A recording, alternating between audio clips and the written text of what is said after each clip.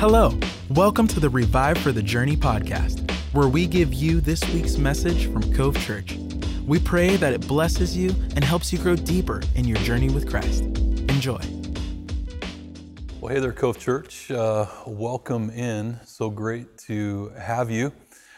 We are in the third part of a small kind of mini-series leading up to Lent. And so week one was, what is Lent? Week two, what is the Bible? And this week, we're going to talk about how to read the Bible. And so, or what is Lectio, specifically Lectio Divina. And to answer that question, we have a very special guest, Pastor Greg Russinger, formerly Portland Foursquare, but now alongside his church. So Pastor Greg, welcome. Yeah, it's great to be here. It's great to be with you again. Obviously, former class buddy of mine, so it's kind of fun to sit around the table and have this opportunity. So thanks for the invitation. Yeah, Pastor Greg and I were classmates at George Fox, and I remember struggling through, we were just talking Old Testament and some others, things that we, when we were in seminary together. So we believe in resurrection. We both have been resurrected. Yes. Really, I have three questions for you. Yep. And the first is, who is Greg Russinger? Mm-hmm.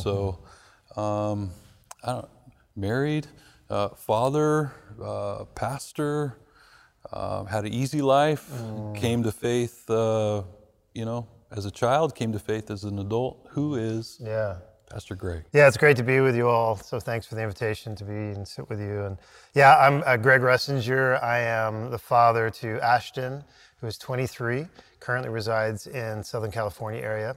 My son Liam is 19, and he's still here with us in the Portland area.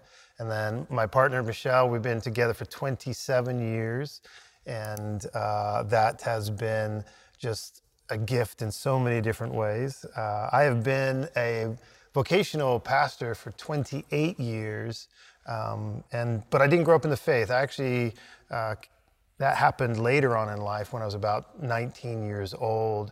Originally from London, England, moved over here my parents moved us over here when I was 7 or 8 years old, and really came from no faith experience, no faith history, nothing like that. And that was kind of my own independent journey from them, and that's kind of found me where I am today. I'm also a co-founder of Laundry Love, which is a national human care initiatives nonprofit that washes the clothes and bedding of low-income to no-income families around the U.S. So I've been doing that for 18 years. And graduate with you, obviously, from Portland Seminary, which is a joy. And I've always, I've always sought to live my life around one simple life practice, which is a life interrupted is a life inspired. And so I've always tried to place myself in situations where there's a deep interruption that then creates a sustainable inspiration towards life. So that's kind of me in a nutshell. Outside of the fact I'm like the number one soccer fan there is. Coming from England, you have no choice. So, yeah. Got it. So came to faith, maybe let's talk about your faith journey quickly. Came to faith as a child, as an adult, as a teenager? So 19 years old, came to faith. Actually, I was living in Southern California at the time and living with some friends. And long story made short, I was invited numerous of times from different people to come to church. And at that time, that was something that was foreign to me. So desired no participation with that at all. And then I was invited by a girlfriend to go to something called a Harvest Crusade, which was Greg Laurie as part of the Harvest and Calvary Chapel at that time, to his first ever Harvest Crusade. And I don't remember all of the evening, to be honest with you, but there was just something that stirred in me. I became curious, and I think I responded, and I think that was the beginning of my journey when I was, 18, 19 years old. So. Question number two, then. You also authored a journal,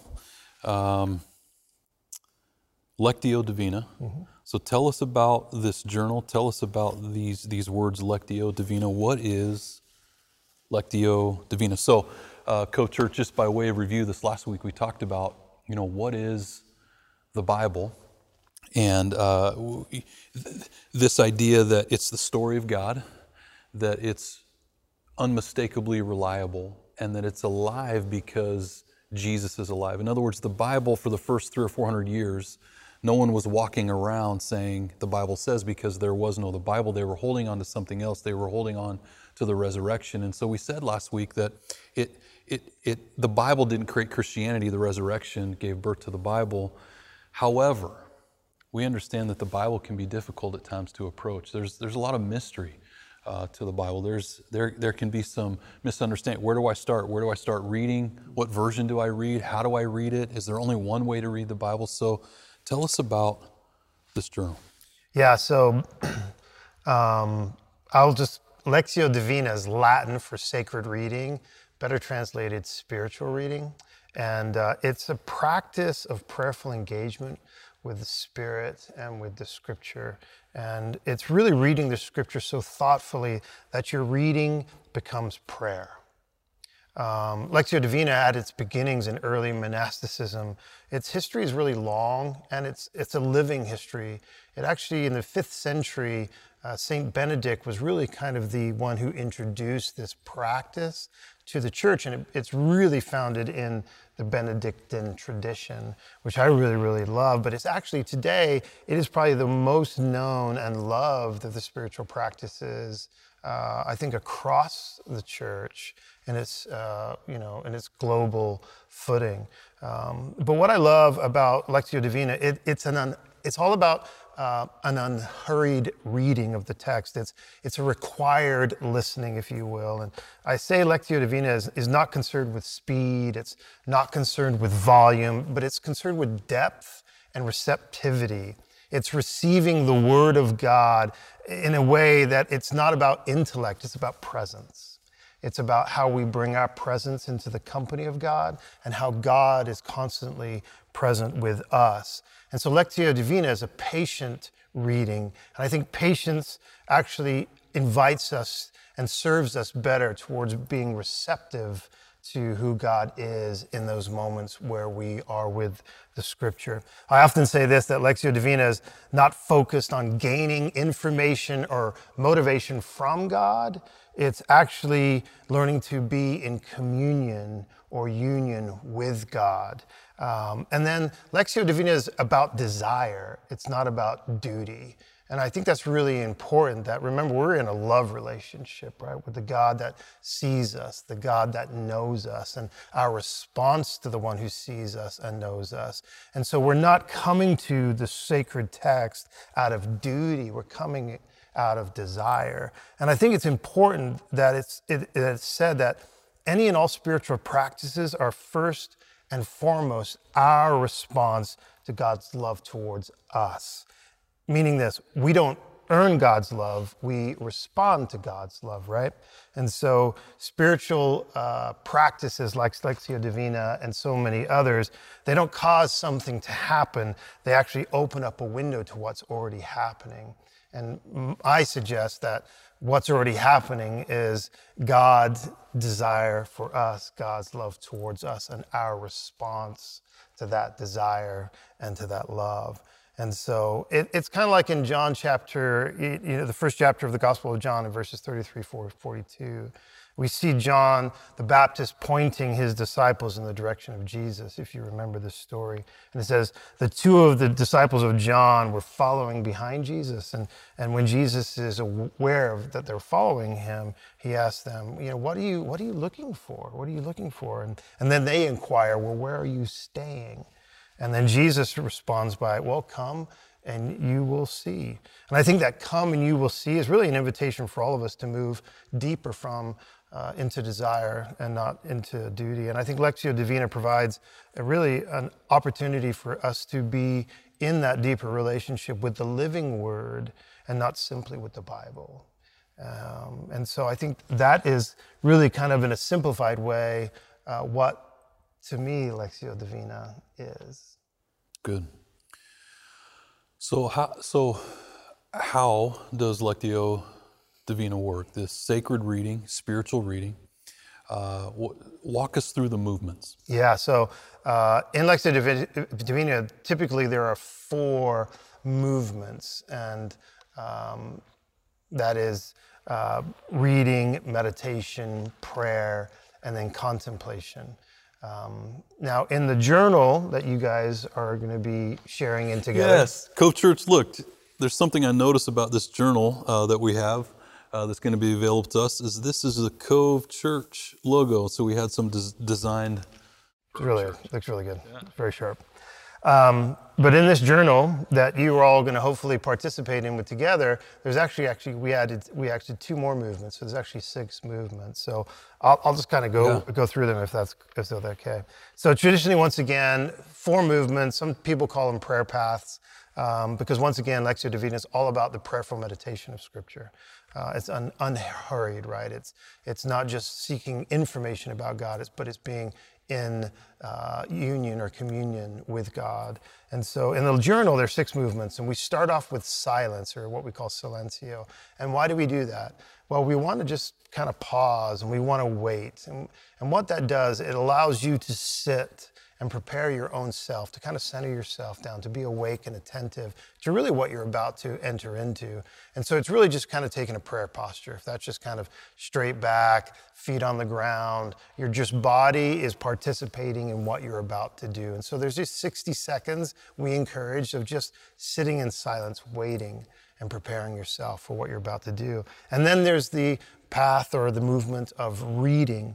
And we read to listen. And we encourage people, and traditionally it's been known that you read the text. And remember that in Lectio Divina, the text is often shortened. It's not you're reading multiple chapters. You may be reading anywhere from 6 verses, 12 verses, sometimes 20 verses at the most. And so it's really just kind of slowing down. And what you do is you read the text up to 3 times. Now, if you're by yourself, we encourage you to read it out loud, slowly. Even in a group setting, maybe each people in the group could read it once slowly together, and you're just paying attention. And so you read it once, and what you're doing in this reading, remember, you're reading to listen. You're reading to pay attention to how the Spirit is connecting you with a word or a phrase or a sentence from the text that you're actually reading. And so you read it once and you pause and you think about what has jumped out at me? What has grabbed my attention? What am I noticing?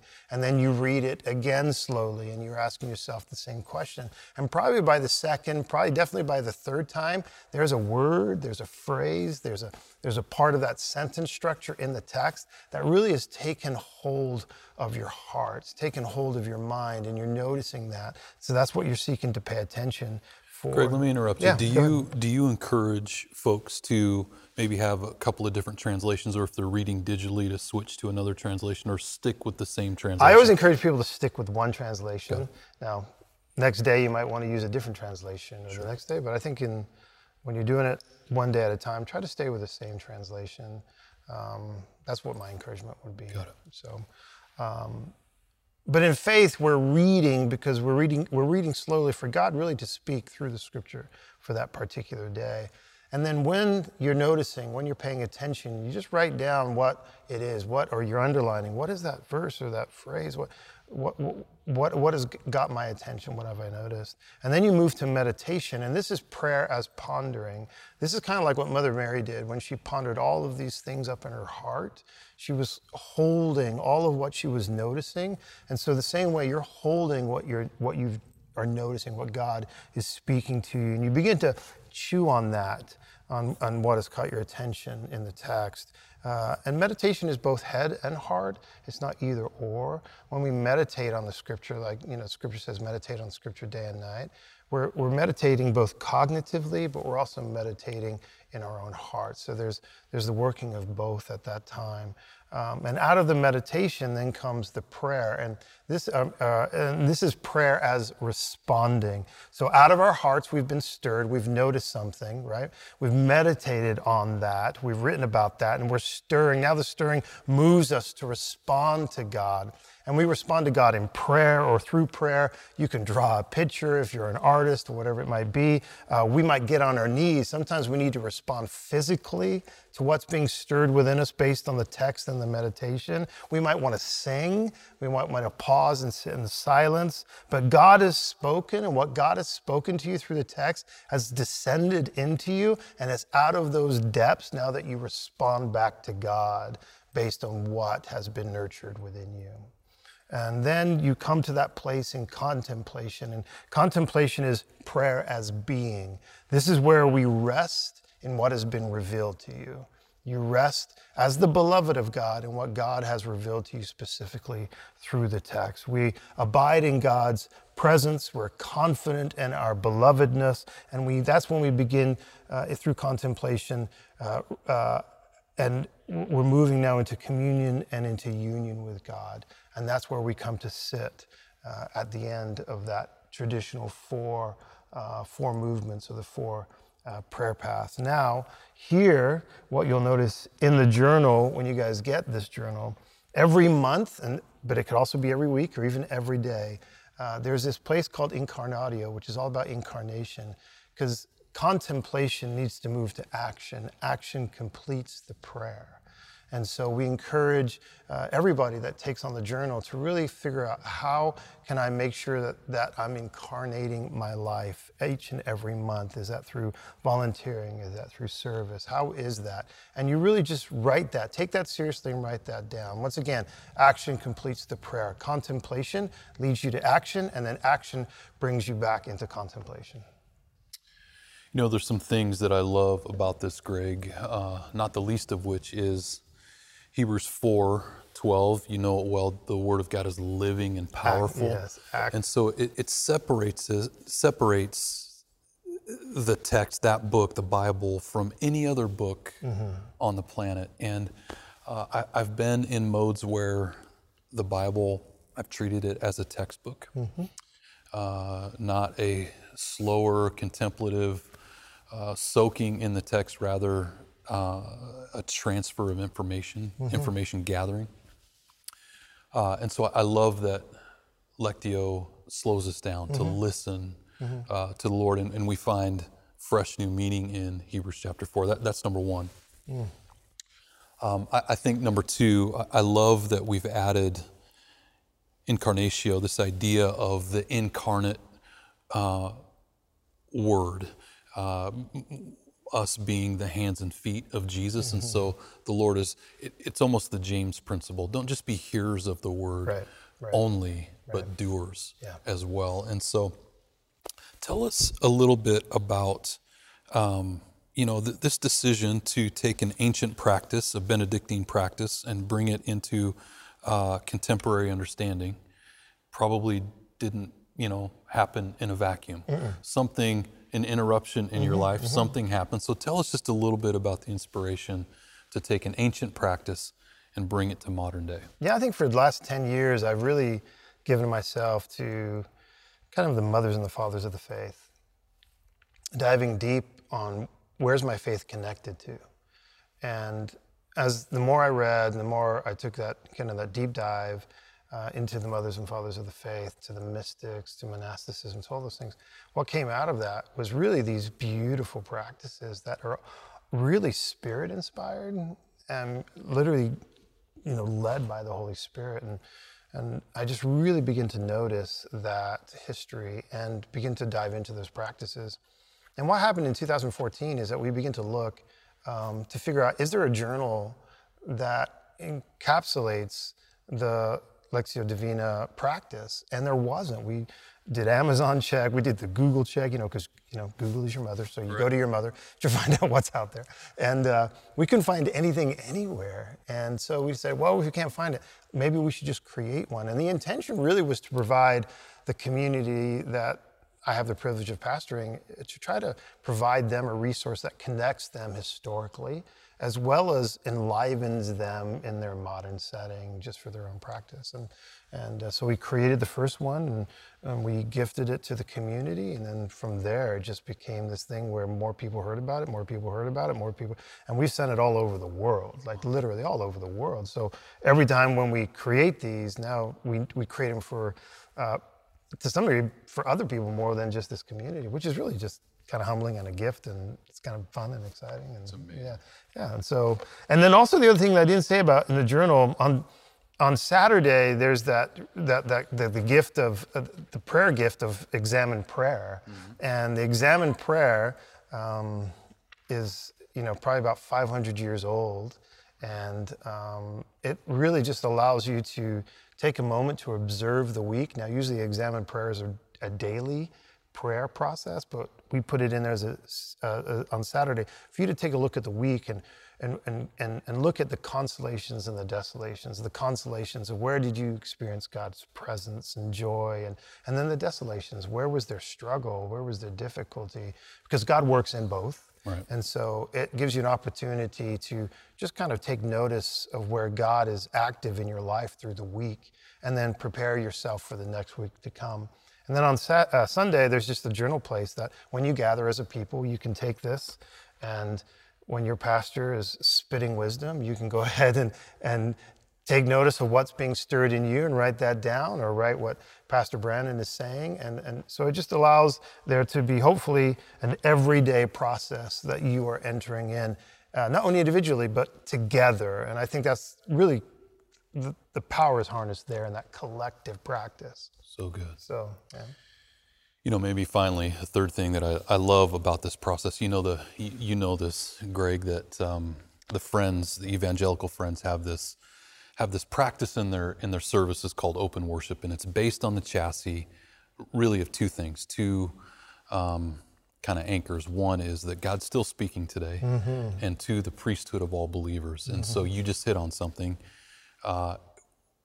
Pastors are a gift to the body. You're a gift to Alongsiders Church. I love that name, by the way, out of Ephesians. And we need to hear from our pastors. And yet the Holy Spirit is speaking to each one of us. And so the journal, the Lectio Divina journal, the process, the movements of Lectio give space for God to speak to our hearts. Yep. I love that. Yep. So Cove Church, listen, Lent is right around the corner. March 2nd, I believe, and we launch into kind of this 40 days of preparation going into Easter. And we have 4 Lent groups, one of them online, 3 of them in person, in homes. And we would encourage you to get signed up, be a part of one of those Lent groups. And as you do, you're going to get involved with the Lectio Divina. It'll be a part of your diet. And so, Pastor Greg, thank you so much for your time. Thank you for your heart. Yeah. And bless you, my friend. Thank you. It's good to be with you, Betty. It really is. Thank you, everybody. Thanks for joining us. We hope you enjoyed this week's message. To stay connected with all things Cove Church, visit our website, covechurchpnw.com, or on all social media platforms @CoveChurchPNW. We'll see you next time.